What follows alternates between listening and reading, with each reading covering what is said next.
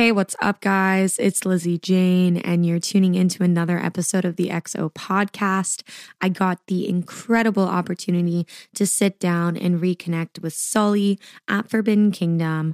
He has been through a whirlwind over COVID, and I'm so pumped that he is back to releasing music after a 9-month hiatus. He just released a killer single as well as a new EP called Malfunction on Wakan. Straight bangers, slappers. Please go below the link to this podcast and check it out. We talk about everything from past tour stories to what is next for him, the EP, and more. Do not forget you can tune into these episodes ad-free a day early exclusively on my Patreon at www.patreon.com/thisisLizzieJane. There's a link below. Go check it out. You can ask my podcast guests exclusive questions and much, much more. Without further ado, this is Lizzie Jane, and we're coming to you live from Forbidden Kingdom. You're tuning in to the XO podcast.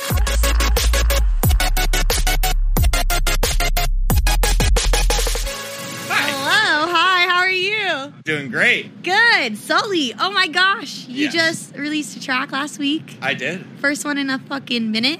9 months. It's been 9 months. It's been 9 months. It's been a journey, but you've reached the end point. Yes, and That's all that matters. Quarantine was good for like stacking up tracks, but now that festival shows are coming back, it was like when I made it at the beginning of quarantine, that was actually the intention of the song in the first place. It kind of felt like a summer upbeat vibe, so I wanted to put it out at this moment. Like stuff's coming back, it fits. That makes sense. Well, I mean, this is the type of music that our genre is designed to be played in festivals and clubs, so that makes sense to hold on to stuff. Now you're seeing like the bangers start to come out. You know what I'm saying? Absolutely. It was interesting, and I don't know if you found this, but during quarantine, it was like the mood of bass music changed in this way. When festivals and shows are active, I always want to it's like, when you're getting ready for a show or you're like after the show, you're like in the mood to listen to that music. But during quarantine, like I found myself making a lot of other stuff that wasn't, really banger attitude. And honestly, it's like it's made me shift my long-term vision in terms of like what I'm going to make too. So it's like, it's pretty wild. Yeah. Okay. That's cool. So can you tell us about this like long-term shift? Yeah. I mean, a lot of it is just working with vocalists, that's the way to go. I think my goal in music is just bangers are great, but at the end of the day, I want to make a record, like something that has a little bit of timelessness to it, something that fans can latch onto, give it a little bit more shelf life. So I think working with vocalists gives you that opportunity, or at least a little bit of a better opportunity. And it could be a one-line phrase. It doesn't even have to be this extensive verse, chorus, whatever it is. It can be a one-line phrase. But I think just working with vocalists is a big key for that. I feel like from a consumer standpoint too, that's what people attach themselves to. So. Because, you look at someone who maybe isn't involved in the back end or, they just love music. Yeah. The first thing that they will always say is the lyrics. The first thing that they'll always say is, oh, I remember that melody, the girl vocalist, the feature, X, Y, and Z. So it's definitely, I feel like that is the direction in which you have to go to create a longer shelf life. Yeah. And I also feel like that's the direction that our industry in general is traveling to, especially post-COVID, where, you weren't really listening to bangers in your kitchen. Exactly. Like, the mood just, I don't know, it's changed so much, but I'm excited for, I'm at least doing it with my production, as I know a lot of my friends are doing, working with vocalists or working to get vocalists on tracks. And it's, like I said, it's not that it doesn't discredit just a good old-fashioned banger with a cool pre-drop vocal or anything. But, I think I'm excited for the, all of this music that's going to be unleashed because of what happened, Yes. You gotta try to go look at the positive of what happened over the last year, Absolutely. You have to look at it that way. Definitely, and it's like, well, we made it through. We're at Forbidden Kingdom. We're here. It's very surreal. I haven't been out in the crowd yet. I plan to go after our podcast, but when I played Sunset 2 weeks ago, you just look and it's like nothing ever happens. Yeah. And you're just like, holy fucking shit. It's almost, it's like, it's, I mean, it was obviously a horrible, horrible thing, but it's in this weird way, it like ignited the industry in this cool way. Like, just like fans are excited, like, you know, not that shows were getting stale or anything like that, but like I feel like fans are just more pumped than ever to just get back out there and do the thing, you know? Like it's awesome to see, and it feels great to be back. It's only my second festival that I've played, and oh my god, yeah, it's only my second. No, this is fucking exciting. It's a huge festival. It was originally like independently owned, and then Insomniacs took over the concept, so that's why it's like this massive fucking thing now. Yeah, you know, in Boca Raton, right? That's yes. I was there last year with. I'm sure I saw you probably briefly, because I was gonna say the last time I saw you was at Janice Live in St. Pete with Liquid Stranger on the tour. Lucid was there, and Mitchell Taboo was there. Yep. G-Rex. And you were just telling us how you had food poisoning. So tell me the story about you and food poisoning. All right, everybody. Okay, let's go. This is gonna be all right, so it was really embarrassing at the time, but you know what? I think I was gonna eventually I was gonna talk to Twitter and Instagram about this story anyway, just because I think it's so funny now.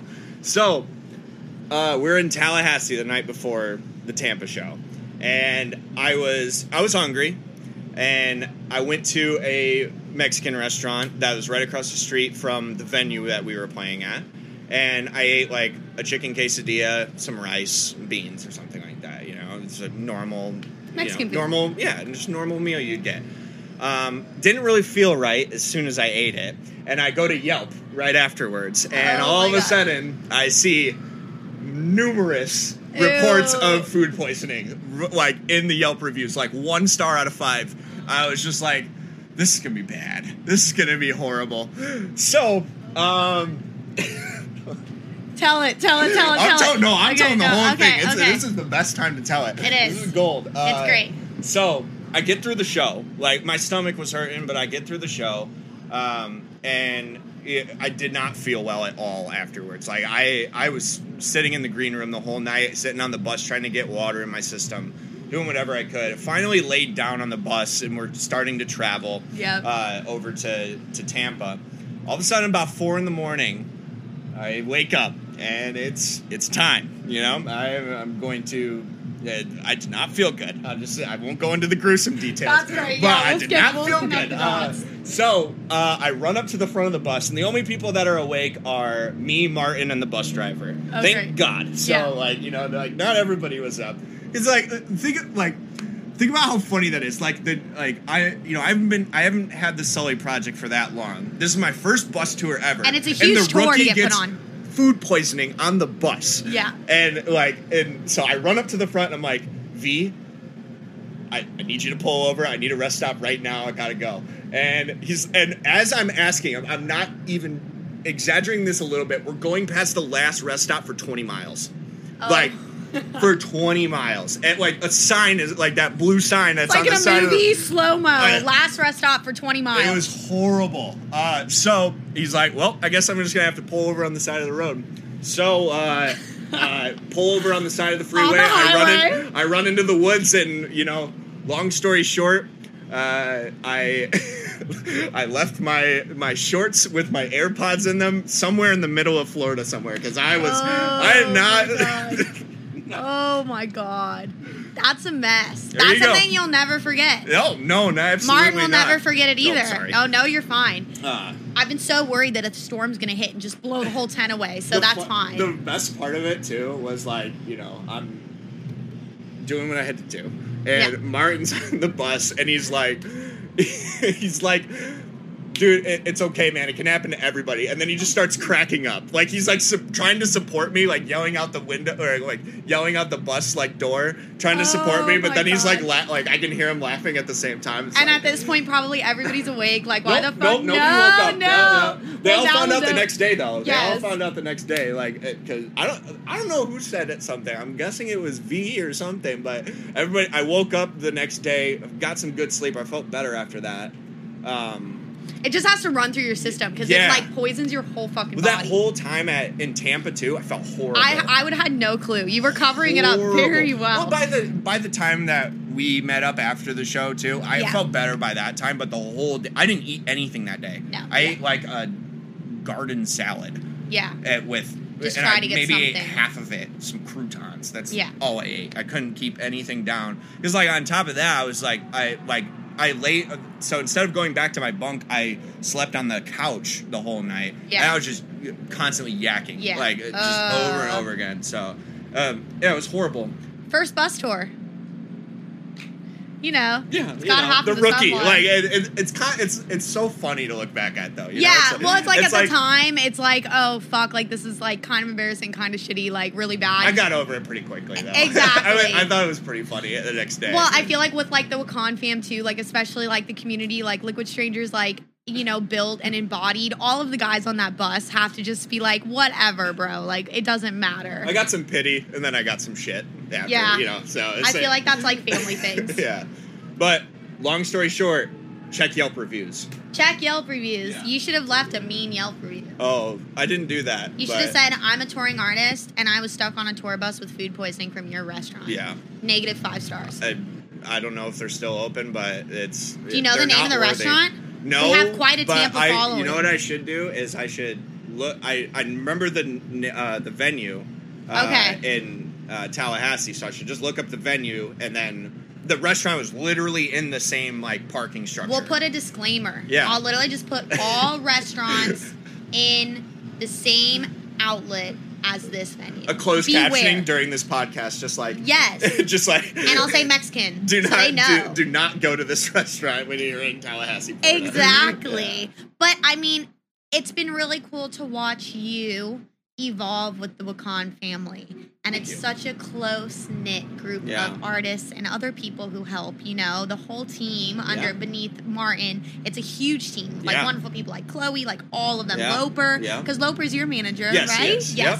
Love Loper. Yeah. He's fucking super dope. I want to have him on the podcast one day. I would love to have him. He'll be here at 11. Maybe you can snag him. Maybe I can snag him. He's like, when I first talked to Loper, so I put out my first song, and by the graces of nature, I don't know how, but he, a week later, I got a DM from Loper, and he's like, hey, can you send me your music? And, within 2 weeks, we were on the phone, and he instantly felt like a second father figure. And so does Martin at this point. Like, they feel like family right away.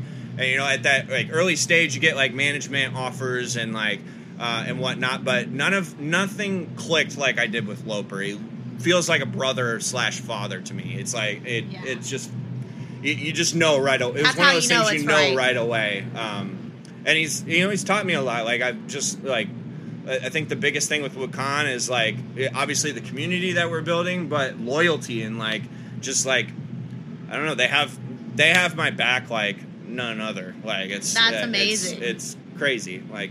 And then I know you're like really close with like Jake, G-Rex, and Matt, Peekaboo, because you were telling me that you left LA in this whole like shit show to come back to Detroit, and you guys are all from Michigan. Yes. So did you know each other previously? Yes. Okay. So Jake is a few years older than me and Matt. Me and Matt are the same age. We all went to Western Michigan University. That's so funny. Didn't you all play frat parties? I remember talking to Matt one time, and he's like, we all played in a frat basement together. We literally would like I was like I had like all the equipment. I had like CDJs and speakers. We would literally just you were the guy. Put the shit in my car and drive up to wherever and set it up. Bar, frat, like whatever, and we would just play, and it's amazing. So I think to this day I can confidently say I am the longest current G-Rex fan. I don't think there's anybody that's more of an OG fan than me. I saw him play probably like within his first or second year of making music and DJing, because he was a few years older, but he was still at Western. I saw him play a Red Bull pool party, and he was playing trap music, and I was like, none of my friends like this. This is I'm by myself here. I'm sitting behind him while he's DJing, and I'm just like, let's go, baby, like the whole time. And I didn't know Jake at that time. It was just kind of like I admired what he did. And now I can say he's like one of my closest friends, which is really cool. Yeah. But how me and Matt met is awesome. So there was our first year we were at college, they opened up a recording program, like, music production program and we both signed up for it. We didn't know each other at the time, but a lot of the kids that were in our program were composition majors, double majoring, or like, music education majors, double majoring. And we were introducing ourselves on the first day, and Matt just stands up and he's like, "Hey, I'm Matt Lucas, and I make dubstep and trap music." And I turn around, I'm like, "You're gonna be my best friend." And we like hit it off instantly. Like, we were just friends right away. And I feel like I see a little bit of Matt in you when I'm talking to you. You have no idea how many people say I'm we literally look alike. like I'm talking to the same person. But that's about it. But I can totally see where all three of you connect. And that's so funny because what are the odds? Yeah. Our scene is so small right. that three of you yeah. not only came from like the same university, but like are in the same like subgenre of bass music. That's wild to think about. Yeah. Like, we've definitely like talked about, because we make music together all the time. Like, yeah. Matt, obviously after Western, we moved out to LA and whatnot, and that was when Jake was still in Michigan, and we were out in LA, and that was actually when me and Jake became close. Like, just talking on Discord, texting back and forth. Like, we made the song Click and whatnot, and we just became close. I think it's just one of those things when you gravitate towards people that you like see eye to eye with. When I went to Icon, one of my instructors always put it. He used the analogy of a bowl of SpaghettiOs. Like, the people that you vibe with and the people that you resonate with, it's like this bowl of SpaghettiOs, and the dope ones that you like flip to the top, and you all just see each other on the surface. Oh, I don't know why he used SpaghettiOs, but that was what he used. And that's great. I feel like I use that all the time when I'm just talking to other artists, like, what's it like knowing Matt and Jake, and like how do coming up with each other? And it's like, I mean, that's it. It's that's the analogy I use, and it works with me. And I don't know, they're like two of my best friends, and I'm so proud of them, like what they're doing. It's so cool to work with them. It's very cool to see like all of you guys very much so rise together. Yeah, which is something that does not normally happen, especially in an industry like this. Yeah. Usually one person rises, the other people kind of stay behind, but it's like all three of you guys really have like pushed forward in this like experimental kind of forward thinking bass music. Yeah. And it's like super fucking dope. Thank you. And I mean, are you guys, you were telling me that you were working on a lot of music that was like non-EDM, especially going through the period of time where you weren't releasing all of that bullshit. Yeah. And it's like, do you have any plans in releasing some of that? Oh, yeah, totally. I would still classify it as EDM. I would say it's more like vocal centric. So like, it could be hip hop, it could be melodic music. It doesn't, like, I kind of classify it all under this roof of melodic bass music with me. Yeah. But just having a vocalist in there and tying it into a theme, and telling a story. Like that's what's important. Yeah. Like, it doesn't really matter what it is to me, and that's why I went with a personal brand too. Like, my name is Sully. Chris Sullivan in birth, but nobody calls me Chris. My mom, when she's pissed at me, but Chris Sullivan. Yeah. I guess my girlfriend too, but I wanted to go with the personal brand because I think of a Porter Robinson of the world, or or just like all these personal brands that kind of just do what they want. You know? They do what they want, and they push forward the music that they want to make, and that's that. And people just appreciate the person. Like, that's what I wanted to roll with. It made sense for me, and it's my nickname, so it just like made things easy. Absolutely, and I feel like there's something like so cool about being transparent now, especially in our industry, where the more it used to be more so creating this like image where people saw like the best 5% of your life and da-da-da. And I feel like especially in COVID, it broke down that almost fourth wall where you weren't able to connect with your fans and X, Y, and Z, and you came off the road. And then it's like your thoughts on social media and the way, and it may you know, not everyone's gonna like you, but Yeah. at least the people who fuck with you, like, really fuck with you Yeah. because you're being yourself. Yeah. And I think there's something super special in that. And sometimes I think artists are kind of scared to tip on toes and piss people off Yeah. and do whatever. And it's like, if you're just yourself, you have no reason to apologize for anything. Yeah, no, exactly. I mean, and also you have no reason to be scared about the music that you want to put out either. Like, if you're genuine about it and you're making the music that you want to make, who gives a shit? And I also think the community has gotten a lot better at that over the years, accepting everything, you know, and like it doesn't really matter. Like they're becoming more versatile. They're like, you know, they'll like house music, they'll like pop music, they'll like dubstep, they'll like trap. It doesn't really matter. It's like they resonate with the person more than anything, and appreciate what they're putting together creatively. That's what it's about. It's like if somebody told me I had to make dubstep for the rest of my life, I would lose my mind, because then I couldn't do that. There has to be an evolution. Like, there has to be somewhere where an artist, like, goes to. Whether that's in the same genre or switching to another genre. I always look at, like, the Visceral Project as the perfect sacrifice that our scene needed to see to understand the back end of how important it is to respect, like, an artist's decision to do something for themselves and mature their sound or do something that makes them happy. Yeah. Like, that's my end, is, like, you should just make music that makes you happy, and if you're passionate about it, someone out there will love it. Yeah. You know? And because if you just keep trying to please someone, you're always going to be a step behind. You're not going to be happy with yourself either. No. You're not going to be happy with yourself. And if you're doing it for the fans or the money, you're in the wrong industry. You're in the wrong industry. I'll tell you right now, there's a lot of, like, I mean, I'm sure you know this too. Like, there's to really make money in this industry, you have to, like, it's not just shows. There's so many pools of income that you can take in. You have to hustle.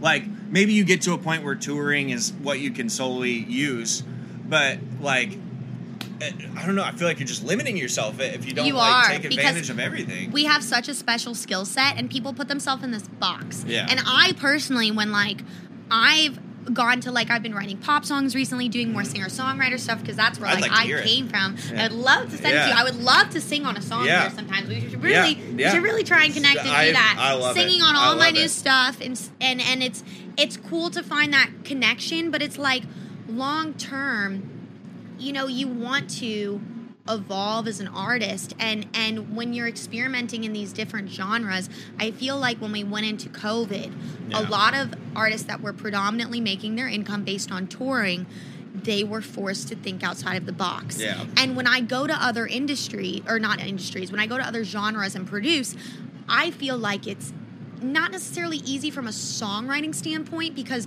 I think making, like, a dubstep banger is a little bit different than making a song that's gonna have a great shelf life. Yeah. I was talking to, like, Mitchell the other day, Taboo, and he's like, I make two different types of tracks. Yeah. I make fluent, cohesive songs that I pour my all into, and they mean everything from front to back, and I want people to listen to them from front to back.